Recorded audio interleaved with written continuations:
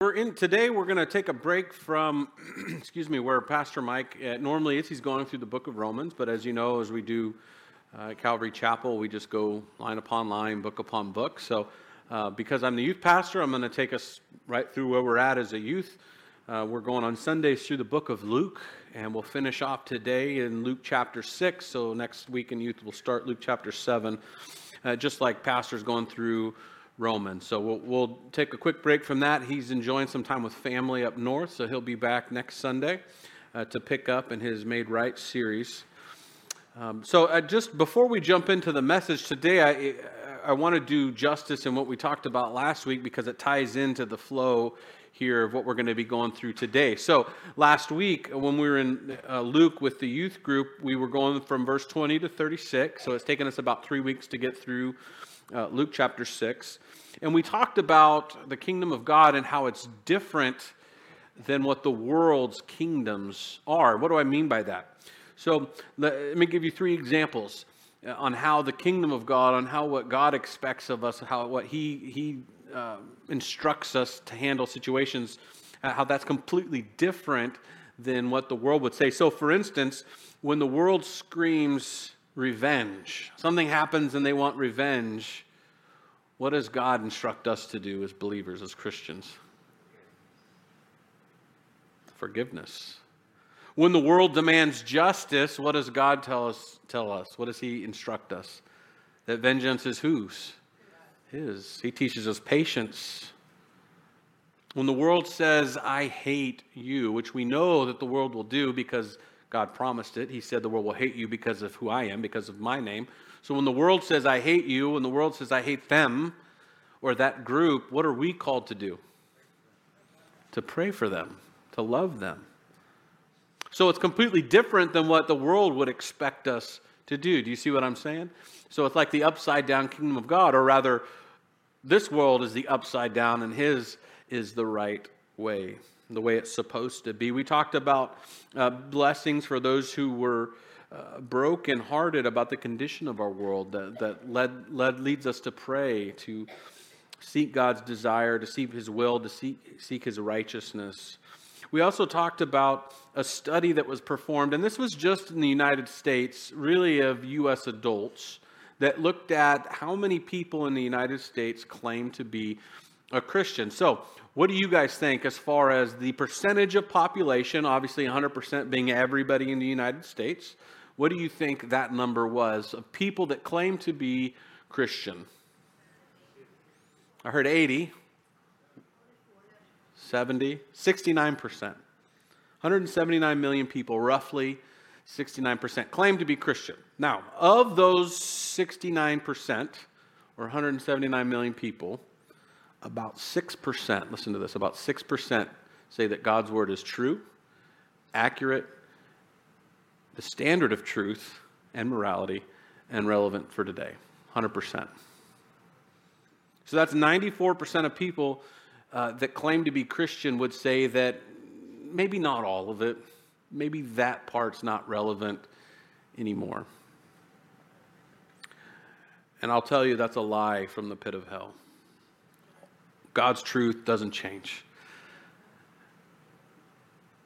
His love doesn't change. The Bible says He's the same yesterday, today, and forever. And we were talking about that last week. We were also talking about the blessings that Jesus promises us and how we should desire for God's will and for His righteousness. Looking at that statistic, though, that 175 million or 69%, does it make sense then that why we're seeing today people stand up here at a pulpit or they go behind their keyboard on social media and start preaching something different? They start talking about something different. That's the beautiful thing. And we'll talk about this today too. That's a beautiful thing about God's word, is it's available for who? Everybody.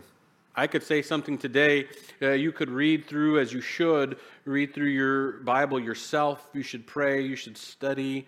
And if I say something false, it'll come out pretty quickly, right? Because you can study yourself. It's not hidden. God's word's for everybody, for all people of all nations. We talked about blessings. We talked about encouragement and how we should live. We talked about being poor in spirit and recognizing that God is all we need in a world that says you have everything you need, you don't need God. We talked about, and you hear me say this a lot, my youth hear me say this a lot, we talk about being intentional. What does that mean, being intentional?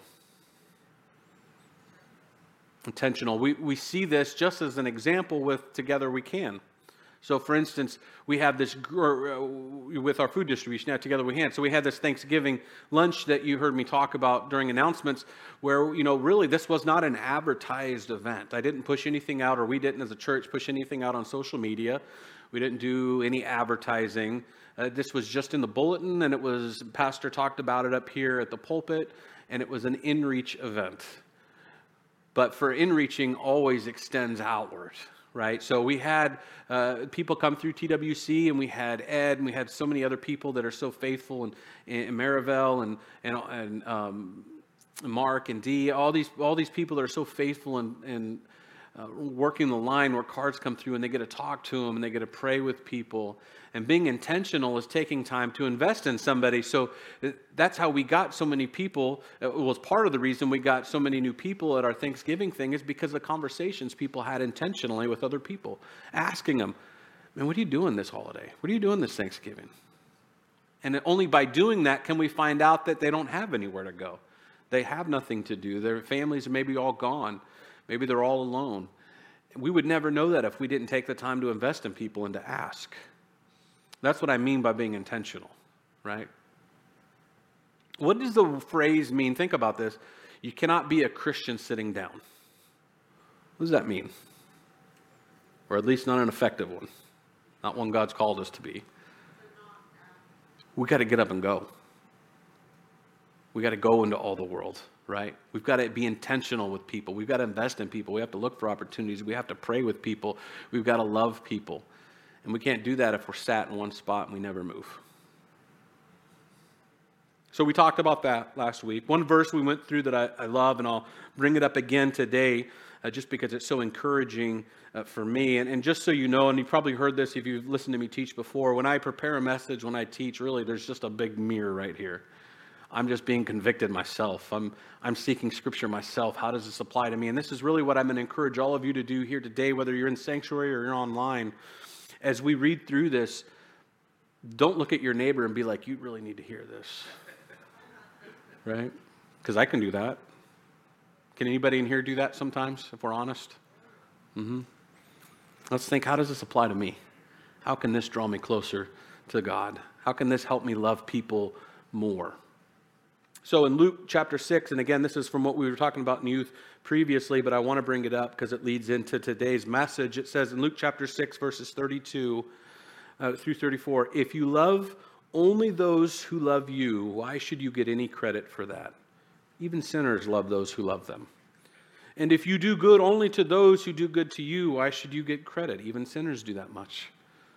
And if you lend money only to those who can repay you, why should you get credit? Even sinners will lend to other sinners for a full return. How many of us think when somebody asks something of us, and I'll be the first to put my hand up, we always vet it through, what's this going to cost me? Okay, so a couple of you. Awesome. So I'm in good company with a couple of you. The rest of you got it down. We all can do that, if we're to be honest, right? Now, as we grow in the Lord, as we walk in faith, as we mature, hopefully we start realizing that we have to prefer others, right? But it's not just an easy thing to do.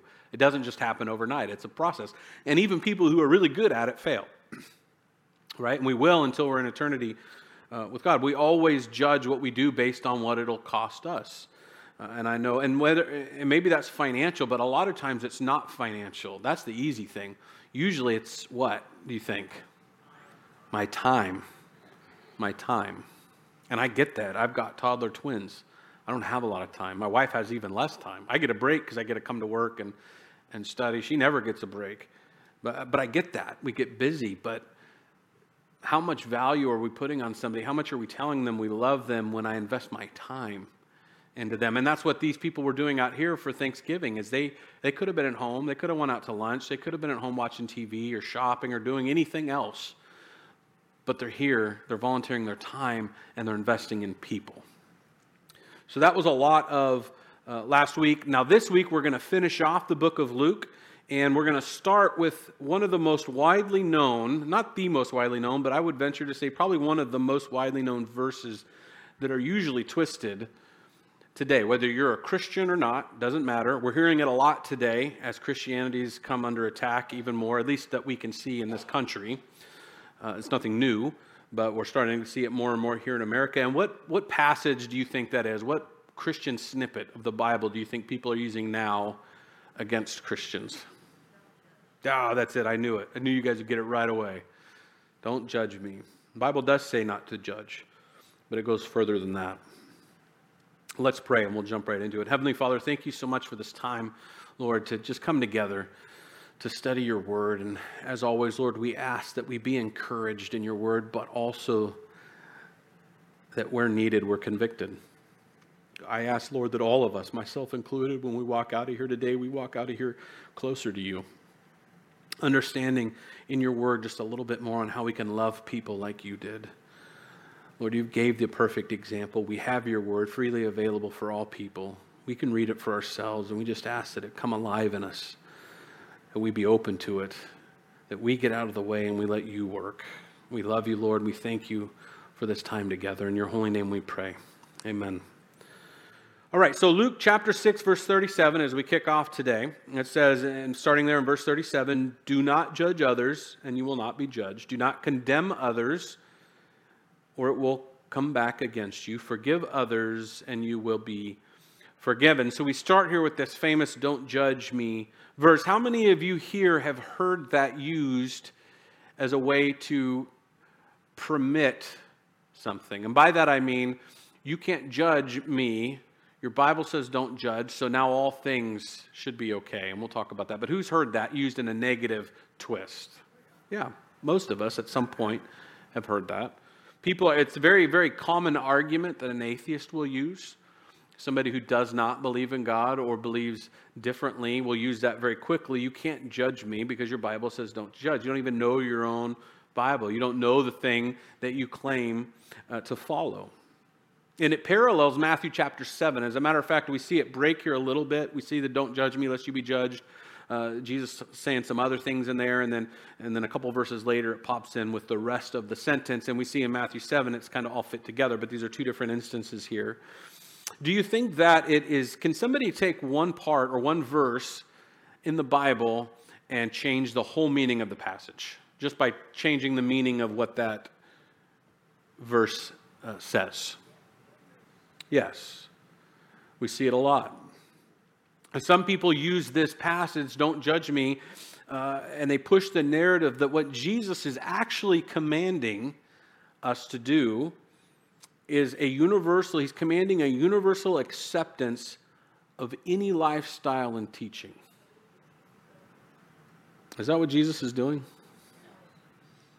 No, and we know that because we'll carry on. When we look at the Bible as the whole counsel of God, now, we can certainly get there if I can discount certain parts. If I can pull out parts that I don't like and say, that's not relevant anymore.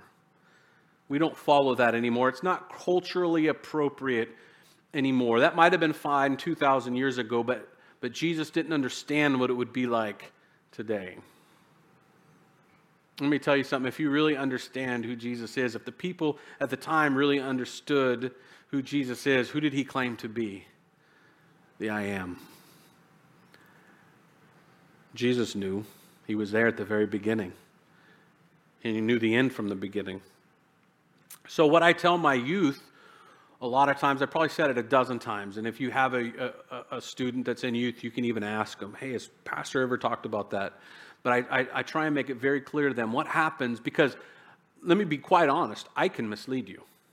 I could read Scripture and think it means something and totally in my own sinfulness warp it. But how would you know if I'm doing that? And how would you know if anybody is doing that? If they're taking a verse and they're twisting it, they're warping it, they're taking it out of context, how would you know that? There you go. You pick up your word and you read it. And we're going to see an example of that as we read further. Well, hold on now. We're getting more information. God's explaining what he's talking about. Jesus is explaining what he's talking about. It's so important and this is a call for each and every one of you, that you have to study God's word yourself. You have to have a prayer life yourself. You have to read yourself. You can never just come sit on a Sunday, listen to a message, and go home and be good. It doesn't work that way. That's not a personal relationship with Jesus. How do you ever expect to know him if you don't read the things that he says? How are you ever going to guard yourself against false teachings if you don't read the things that he says, if you don't inundate yourself in his truth? And I think that's such an important lesson for our youth, and it's an important lesson for all of us. So when someone takes a verse out of context, obviously it can change the meaning. What does the Bible say about doing that? Does it say anything about doing that? About preaching another gospel, about twisting the words of Scripture? We don't have to go far. We can look at what Paul said in Galatians chapter 1, verses 8 through 9. Let God's curse fall on anyone, including us or even angels from heaven, who preaches a different gospel of good news than the one we preach to you. I say again that we have said before, if anyone preaches any other good news than the one you welcomed, let that person be accursed. Is Paul excluding himself from this? No, because we can look all back at the historical documents, all the way back from Genesis, moving all the way forward, and read his truth. Isn't it also interesting that he says, even an angel?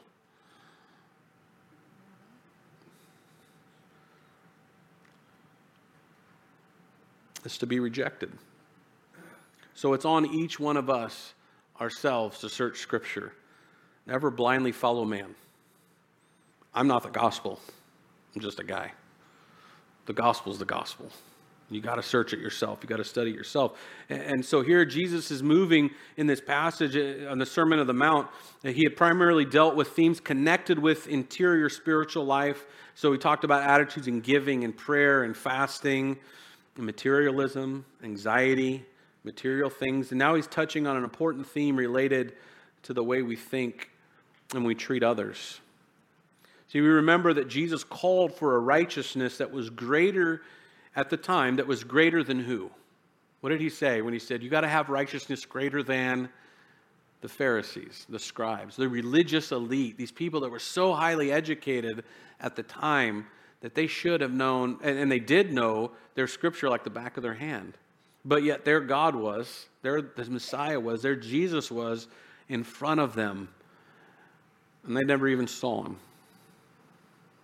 See, it doesn't matter how well you know the Bible. I can quote chapter and verse to you. I can know the parables. I can understand the themes. But does that mean that I have a relationship with God at all? No. Maybe you come to church. Maybe we come to church on Sundays and we check that box off. And we come Wednesdays and we check that box off. And we come to both Bible studies.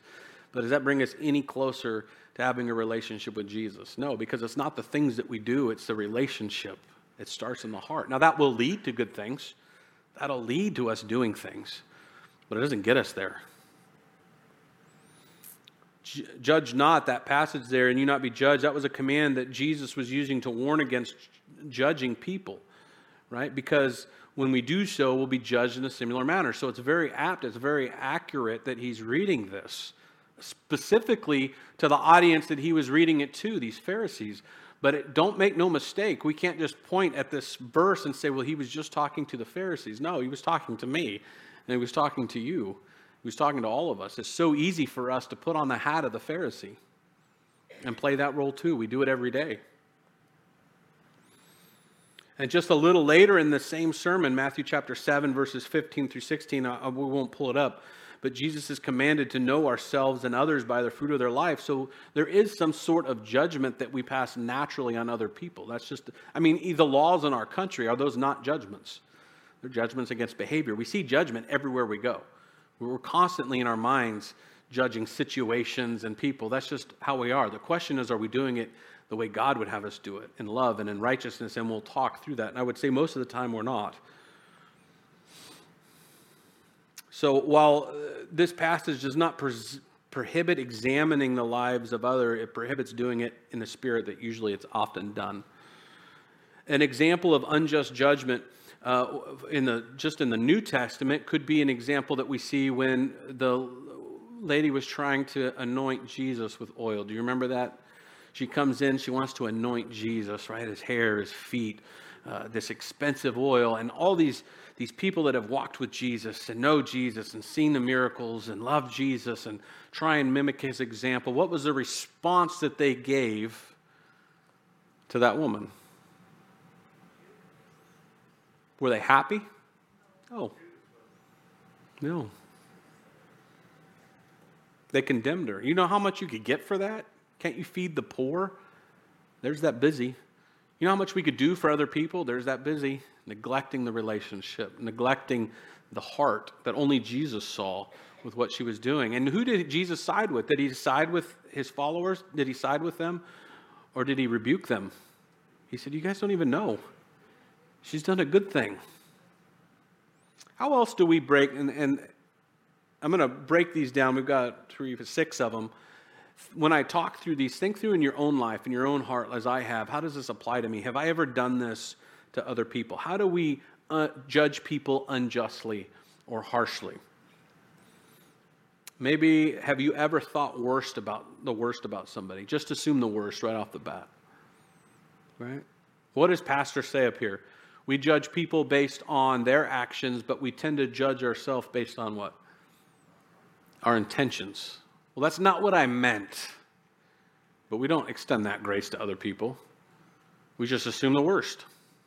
What about, do we break this command when we only speak to others, or we only speak about others' faults?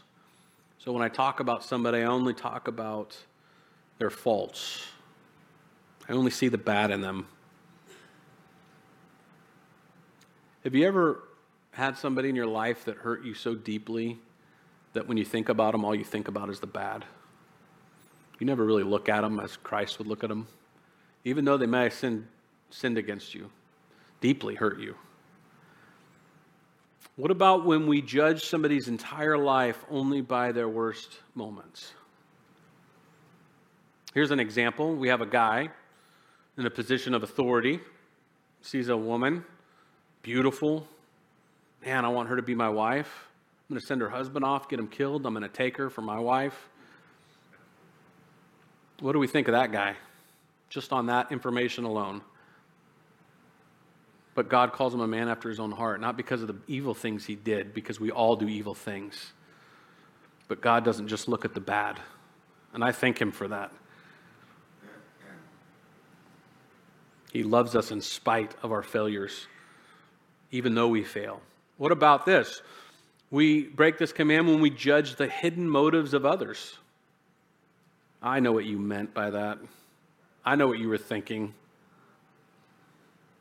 We break this command when we judge others without considering ourselves in the same circumstances. And we break this command when we judge others without being mindful that we ourselves are judged. See, this is how, all 6 of these is how we typically pass judgment on people in our mind and our hearts. Based on what we think they mean, based on their worst moments. We don't even think about, man, do I want God to look at me that way? The way I'm looking at them? Jesus encouraged, so moving on to the next verse in Luke 6:38, we'll see a different theme here about giving. Jesus in Luke 6:38 says, "Give and you will receive, your gift will return to you in full, pressed down, shaken together to make room for more, running over and poured into your lap. The amount you give will determine the amount you get back." Jesus here is encouraging the freedom to give without fear that we'll become the loser in our giving. He wanted us set free of that fear, right? So he was telling us, hey, I'll take care of you. You just, as I'm leading you, you give. Now, we typically hear this passage and we think money, right? But that's such a small part of what he's saying here. And it's true, and it's been tested, and we see throughout Scripture, maybe you see in your own life, that when you do give, whether it's money or your time or love or forgiveness or all of that stuff, that there is a blessing in that for you. But can Christians twist this passage? Let me give you an example. How many of you have heard in the late night shows or maybe online that, listen, if you sow a gift, hear me now, if you sow a gift of $1,000 today only, because God's blessing is only right now, that he'll return it sevenfold. Do you want to turn that $1,000 into $7,000? Come on, get your checkbook out. You got to go into retirement savings account? That's okay. Just get it out and trust God. Do you have the faith? How many of you have heard that? How dare us? Now, is that to say that God doesn't use money? He does. He uses it in his church. That's how we keep the lights on. I mean, you guys that faithfully give, and forgive me to the ushers, I forgot to ask you to pass out the offering, so just have to forgive me. But God uses that for sure to keep the lights on, to help run our ministries. And we offer, and it's not just money, it's donations. But most importantly, it's people's time. Right? God has always given this church and many others exactly what they need to fulfill his plan. That's not an issue. But what I would encourage you to do is not so much look at the financial piece of this, although that is important and God uses that as well, but what else can we give that's not money related? Sometimes it's easy to give the money. It's not so easy to give the time. Let me ask you this then. What about loving somebody? What about to that person that hurt you so deeply, completely betrayed your trust? What about forgiveness? Is that something that you can give? It's not just money. It's love, it's patience, it's forgiveness, it's grace, it's mercy. It's all the things that God freely gives us, yet we struggle so much giving other people. We want it, but I don't want to give it because I feel like it costs me too much.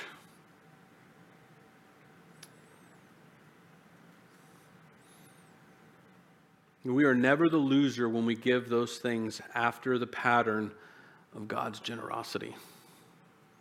It's not easy. We have to get there. But if we always start with a heart of love, God, how would you use me? I can tell you this, and I mean this in all sincerity. The people in my life, and I've had people in my life that have hurt me so deeply. People that the world would tell me going back from the beginning, I hate you, but I don't. Because going through that grief, going through that pain, every time it welled up inside, it drove me to pray. But not just pray, to pray for them. God bless that person. Lord, be with that person. Help me see that person the way you see them. And let me tell you, nothing has been more freeing than that. Because I make it not about me. And I had a right to be mad. But God forgave me first. And I promise you that if you can get that, if you can get to that place, especially if you're struggling with forgiving people, if you could just pray to God for them. Pray, and pray some more. Every time it hurts, pray. You'll start seeing a difference, I promise you that. When we start preferring others, when we start giving without the expectation of receiving, things get interesting. Carrying on in Luke chapter 6, verses 39 through 40, he goes to another illustration here. And Jesus gave the following illustration. Can one blind person lead another? Won't they both fall into a ditch? Students are not greater than their teachers, but the student who is fully trained will become like the teacher. I just love Scripture so much because I'm such a visual person. That's why I think I love one of my favorite passages in the Old Testament, and I don't know if any of this is true for you guys, but is the end of Job. It's when through all of this pain, and we can all relate to the pain Job went through in our lives, but when we see that it gets to a point where Job decides to respond, or God decides to respond to Job. And I love that passage so much.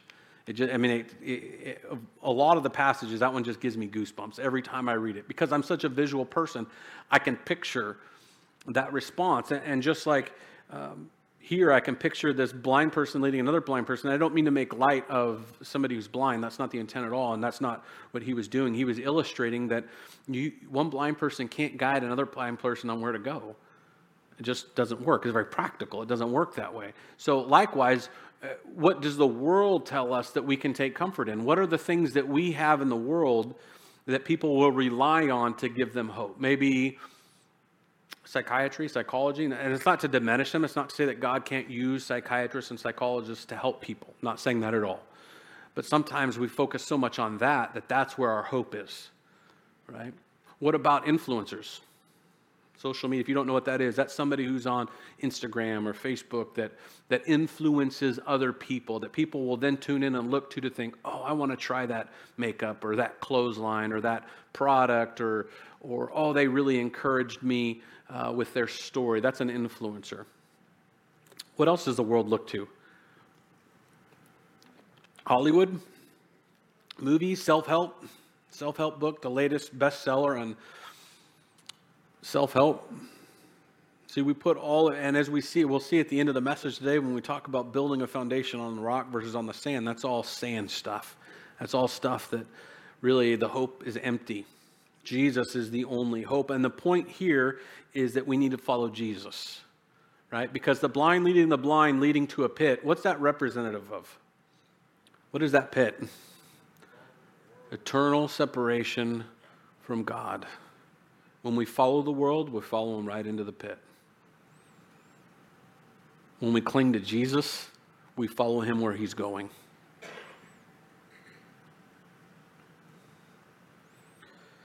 Though the Pharisees and the teachers of the law had scrolls and interpreted them in the synagogues, this does not mean, again, that they really understood them. I talked about this earlier. Just because they knew what it said, they had no idea who Jesus was.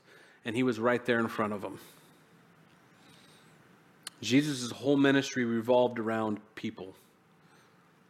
Matter of fact, we see in the scenario there where Matthew is hosting a dinner, and he's got he's got people that used to be prostitutes, and he's got all these people that they said were sinners at the time, and the Pharisees walk by and they see it. How did they react to that situation? With disbelief. Why are you with all these people? Don't you know who that guy is? And don't you know who she is and what she did? And what was Jesus' response to that?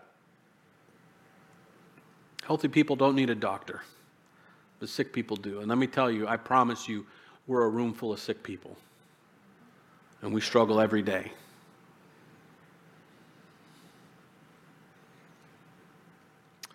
Remember in verse 37 when we threw the do not judge verse, we're going to follow that principle of reading the before and the after, looking at the context, and let's see if it adds information to what Jesus is saying here, because he's saying how he's instructing us on how to judge righteously and not how we usually do it, unrighteously. So going on in verse 41 through 42, it says, and why worry about the speck in your friend's eye when you have a log in your own eye? How can you think of saying, friend, let me help you get rid of that speck in your eye when you can't see past the log in your own? Hypocrite. Hypocrite. First, get rid of the log in your own eye, then you'll see well enough to deal with the speck in your friend's eye. Does this change that if we took that initial meeting and said, don't judge, end of story, all things are permissible, what's our understand? How does that change when I understand context and I read the before and the after? Does it change it? Now all of a sudden it's from don't judge to be very careful. Start with your own heart. Do it in humility. Do it out of love. Matter of fact, we see here, it says, in verse 42, how can you think of saying friend? There's an intimacy to that. An intentional intimacy. It's not just, hey, you, it's, hey, friend. Let me help you. It's not standing with the sign, spitting as you're yelling so aggressively that your food's coming out, that you're just yelling at him, calling him a sinner. The Pharisees did all that. What did Jesus do? To the leper, to the person that they would walk intentionally around. What did Jesus do to the leper? To the leper. He went and touched him. Healed him. Talked to him. What about the woman at the well who was cast out, the Samaritan woman? He went to her. He went to people. He loved people. And that's what this is talking about. It's that intentional, let me help you. If I look at my story, and God will always use your testimony to help others that have gone through or are going through similar things that you are. So maybe it was my own testimony when I was younger, when my addiction to pornography. Maybe God sends me somebody who's struggling with that, which he has many times, just in this last year. I know what it's like. I've been there. But it's not for me to judge you. It's for me to have compassion, for me to love you, for me to walk you through, man, there's a different way. This is how God can use you. It's not hopeless, right? So now all of a sudden it's not judgmental, but I'm trying to help you. through my humility and through my vulnerability, really not humility, but vulnerability, in sharing my testimony. And God will use all of your testimonies to help others that have gone through similar things. And that's why it's such a disservice when you hide behind it, or when we hide behind it, when we don't want to share a testimony. Again, it's instructions on how to judge righteously. Going on in verse 43 through 45 in Luke chapter 6, a good tree can't produce bad fruit, and a bad tree can't produce good fruit. A tree is identified by its fruit. Figs are never gathered from thorn bushes, and grapes are not picked from bramble bushes. A good person produces good things from a treasury of a good heart, and an evil person produces evil things from a treasury of an evil heart. What you say flows from what's in your heart. So, what is that, when we think of that imagery in our head, a treasury of a good heart, a treasury of an evil heart? What does treasuries do? What is the point of a treasury? It stores, right? Usually wealth. It stores something. So this is telling us that we're storing up something that will eventually come out. Now, how do I store good things up? How do I do that practically?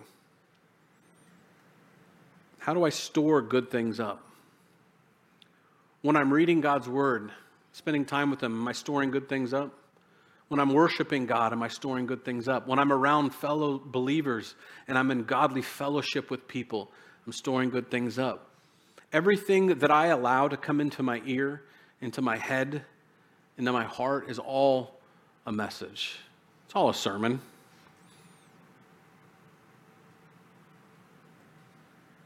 Alternatively, if all I'm surrounding myself with are things not of God, if all I'm listening to are things that aren't holy, that aren't leading me towards a reverence and a love and a worship of God, then eventually that stuff comes out too.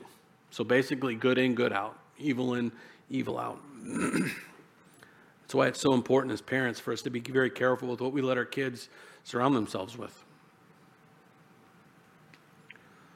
Excuse me. See, our words reveal more about our heart than anything. Our words say more about us than we think. And we'll wrap up this week's message here. I call it with a knife and a video. And the reason that I say that is because it's going to be hopefully convicting to all of us at some level. And the video perfectly highlights that. But before we do that, I'll read the passage. And it's going to end in Luke chapter 6. It'll be verse 46 through 49. And please, as we read through this, reflect on this in your own heart where you're at. Think about your own life. Think about your relationship with the Lord. Excuse me. Luke chapter 6, verses 46 through 49. So why do you keep calling me Lord, Lord, when you don't do what I say? I will show you what it's like when someone comes to me, listens to my teaching, and follows it. It's like a person building a house who digs deep and lays a foundation on solid rock. When the floodwaters rise and breaks against the house, it stands firm because it is well built. So he shows us what it looks like when we do these things. And now we're going to see what it looks like when we don't. But anyone who hears, we're all hearing today, but doesn't obey, is like a person who builds a house right on the ground without a foundation. When the floods sweep down against the house, it will collapse into a heap of ruins. And this really is the question as we finish Luke chapter 6 for us today. I know there's several themes that he was talking about in here, but this is a great place to close, because the question is today, if we, myself included, if we're hearing but we're not obeying God's word, why do we even call ourselves a Christian?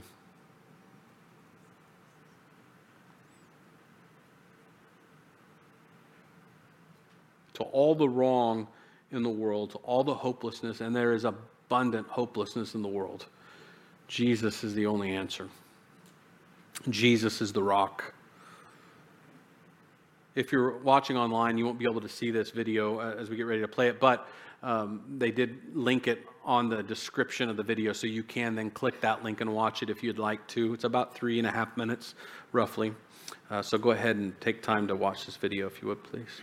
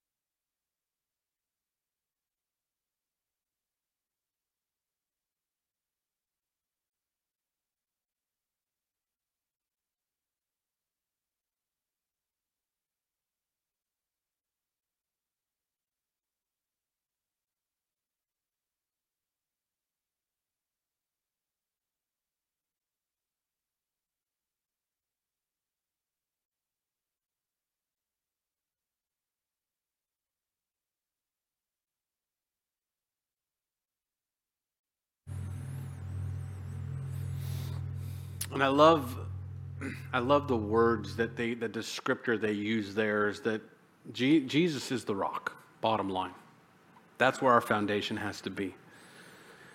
And the ocean is the sin and the filth and the distractions and all the promises of this world.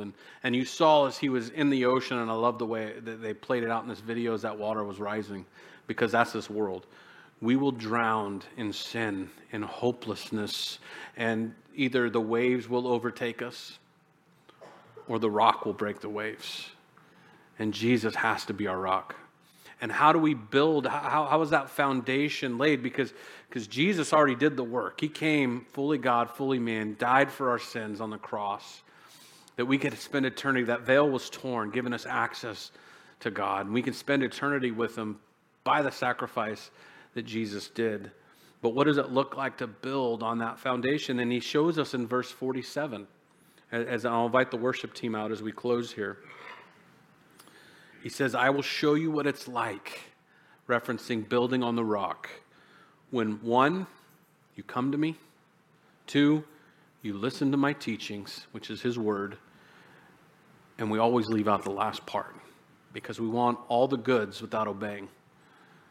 Come to me, listen, and obey. And it's not our works, guys. I'm not saying that it's our works that get us into heaven, because you can work as hard as you want, you'll never get there. It's only by the free gift that God gave us. Come to Jesus, listen to his teachings, and follow it. If you don't have a relationship with Jesus today, it starts in your heart. Just cry out to God wherever you're at. There's no prayer that'll get you there. It's something in your heart. You can say, I accept you, Jesus, and never believe it.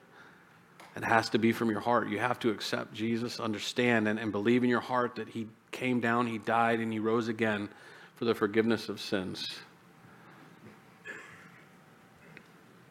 I would love to pray with you today if there's anything you need prayer with. Larry will be up here. There's other people that would love to pray with you, even the people around you. We're called to pray together. But I would just encourage you today, seek Jesus. And I hope today, I hope through this message that you were as convicted and encouraged as I was. And if you were, then just thank God for that. Thank God that he loves us enough to convict us. And he loves us enough to encourage us. And he loves us enough not to leave us where we're at. Well, let's pray. Heavenly Father, thank you so much for this time again together. And thank you that you love us enough to never leave us where we're at. Thank you for coming down on this earth, like Larry was talking about in worship, putting on filthy rags. And Lord, we know that we don't deserve your love, but you offer it freely. Thank you. Thank you. Lord, for anybody hurting in here, anybody suffering, anybody that feels hopeless, Lord, may they just know that there's hope in you, that you never fail us. You never leave us. You're always faithful. In your holy name we pray. Amen.